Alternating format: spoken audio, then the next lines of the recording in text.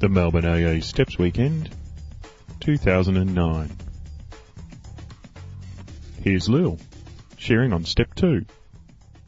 Hi, I'm Lil. I'm an alcoholic.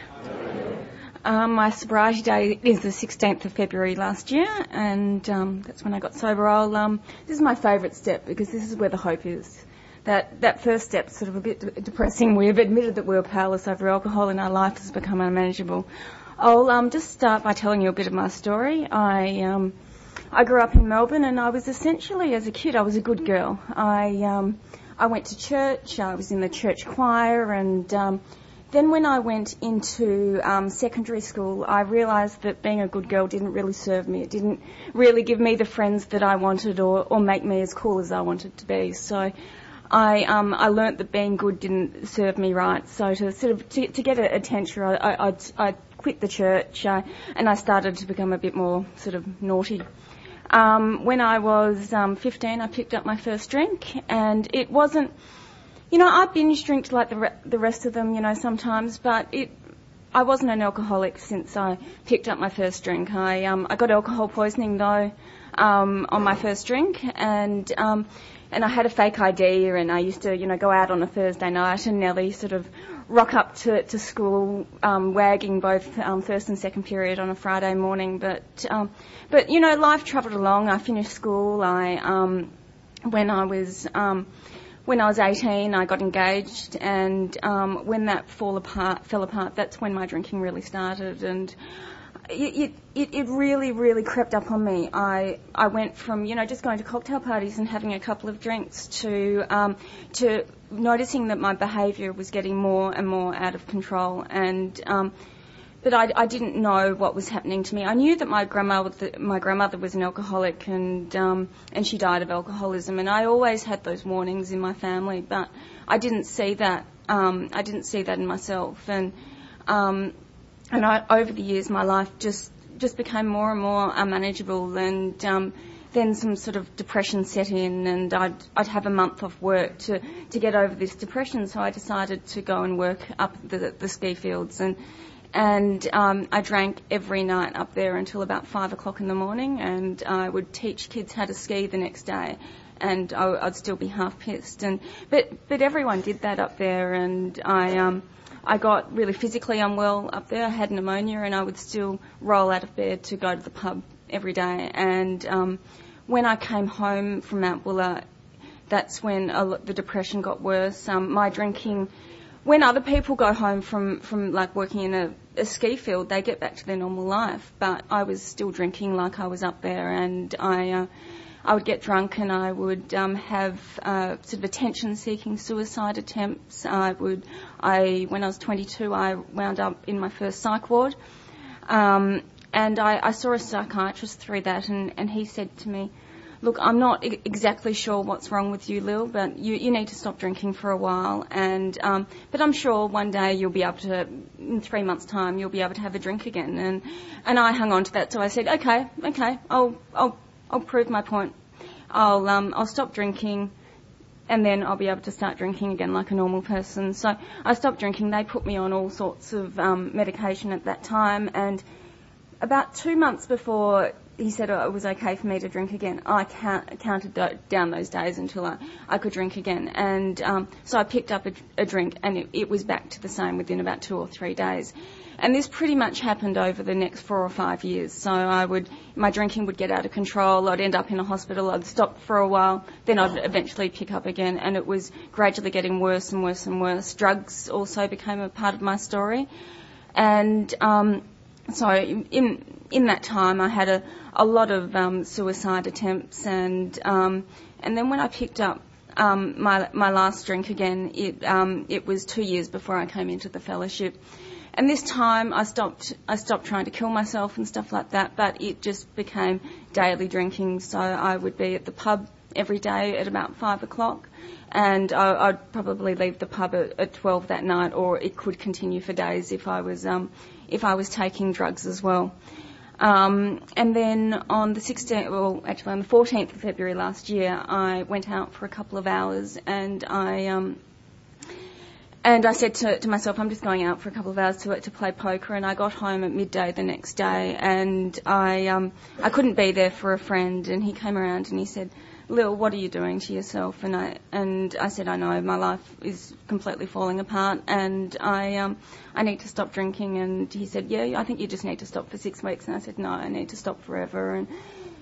And that's where I saw was my surrender to my step one, because I was never before that in all of those times that I would be on the wagon that I was never able to admit that I couldn't drink. And I white knuckled it for 6 days, and then it was by my own choice. I came to my first meeting, and that's where I saw the hope. I said to myself before I walked into the meeting, there's no way that I'm ever saying I'm an alcoholic. I'm just never. I don't mind coming to this place. I need to meet people that don't drink, because I know I can't drink, but I'm never admitting that I'm an alcoholic. And I turned up at this meeting, and I saw people share, and I saw people share their experience, and they weren't park bench drunks. They were people like me, and they looked like me, and they sounded like me, and I had this huge wave of relief that came over me, and I said, hi, I'm Lil, and I'm an alcoholic that night when everyone else identified, and I nearly burst into tears of just sheer relief. And you know, these people asked me to come for dinner, and they told me to keep coming back, and that's what I did. And through these stories is where I got the hope, and that's, you know, and coming to believe that a power greater than ourselves can restore us to sanity. So through all of the suicide attempts and all of that attention seeking, I could admit that I was insane. It was clearly obvious that I was insane. And I you know, because I used to pretend I'd fake the symptoms of bipolar to a psychiatrist so they wouldn't label me as an alcoholic. So that it wasn't, you know, I wanted to be called a drug addict because I didn't want to be an alcoholic. So there was clear evidence of a bit of insanity there for me. But so that wasn't a problem at all. And I saw the steps on the wall, and I saw people share about how their life had changed by working these steps. And I hated myself so much at that point in time of my life. I'd do anything. I was given that gift of desperation. I would do anything to change. I wanted to change everything about myself because I couldn't stand being that person that I was. I couldn't stand hurting those people that I'd hurt. And, you know, my mum having to come over and drag people out of my house the next day. I didn't want to do that to people anymore. And I was just sick and tired of being sick and tired. I was either drunk or I was hungover. So I saw these steps on the wall, and I was willing, and I got my first sponsor, and she said, all you have to do is to be willing to believe that, you know, a power greater than you, that doesn't have to be God. It can be the grass under your feet if that's the power that you want. So I prayed under the shower the next day, and I asked for another sober day, just to remove my will to drink and to grant me another sober day, and I had another sober day, and there the faith started to come, and I did that for a while, and then when it was up to after a couple of weeks, someone suggested maybe you might want to get down on your knees, and I got down on my knees, and I didn't know what I was praying to. I felt really, really uncomfortable praying at first, and I was praying to the ceiling, and I didn't even really know what to say, so I just said the Serenity Prayer and just kept on those little prayers to start with, and that's where my faith has grown from that. And then I ended up going back to my Christian roots, and I never had that awful Catholic upbringing of an awful church and do's and don'ts or anything like that. So it wasn't hard for me to call my higher power God. And at first I just called it God because I needed something to call it. And then it grew, and as I sort of worked through the program more,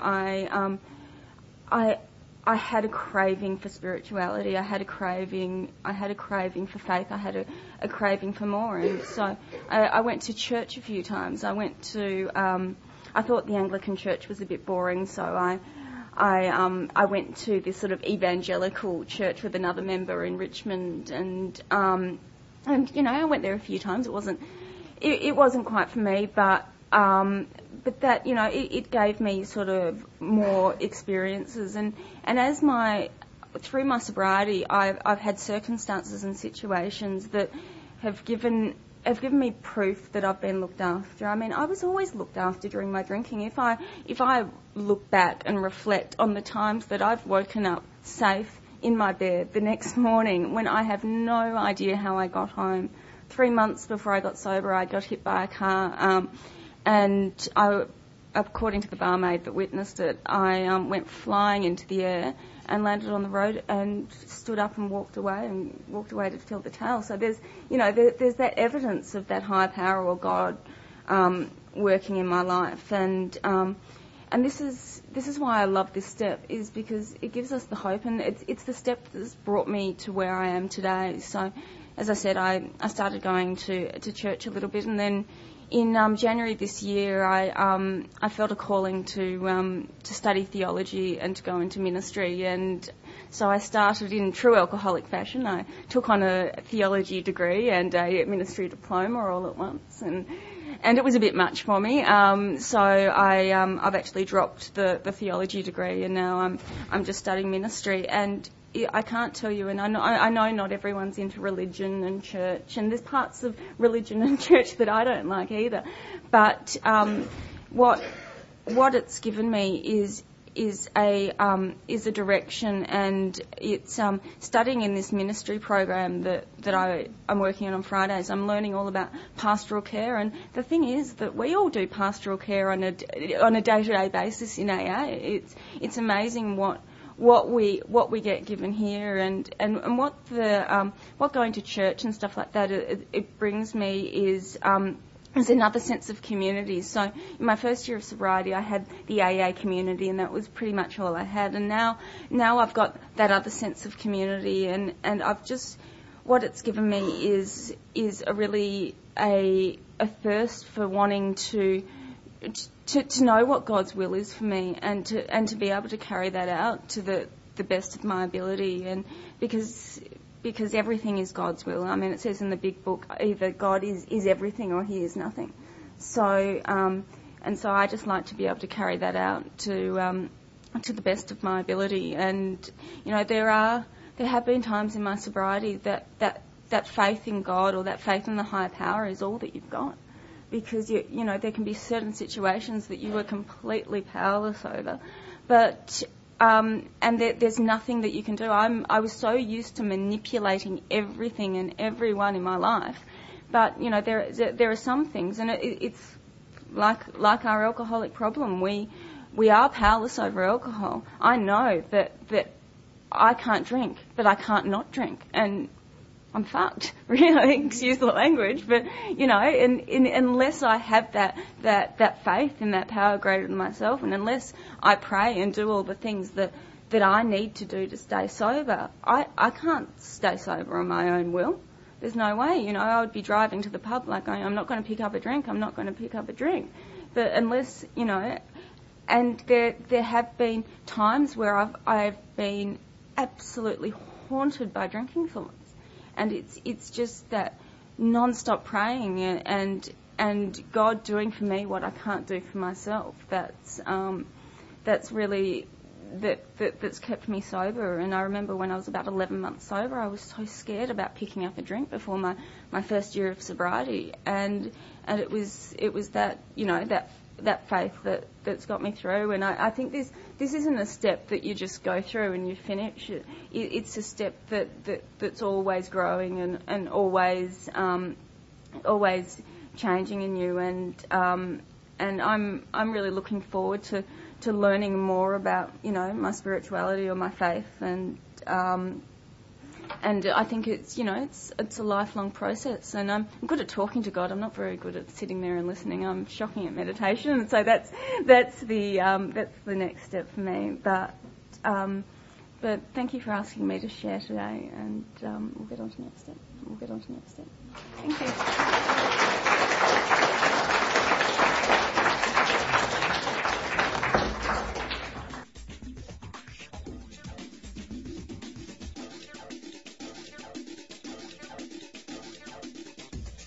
This share and other shares like it are available from our website, stepsweekend.aagroup.org.au. Thanks for letting us share.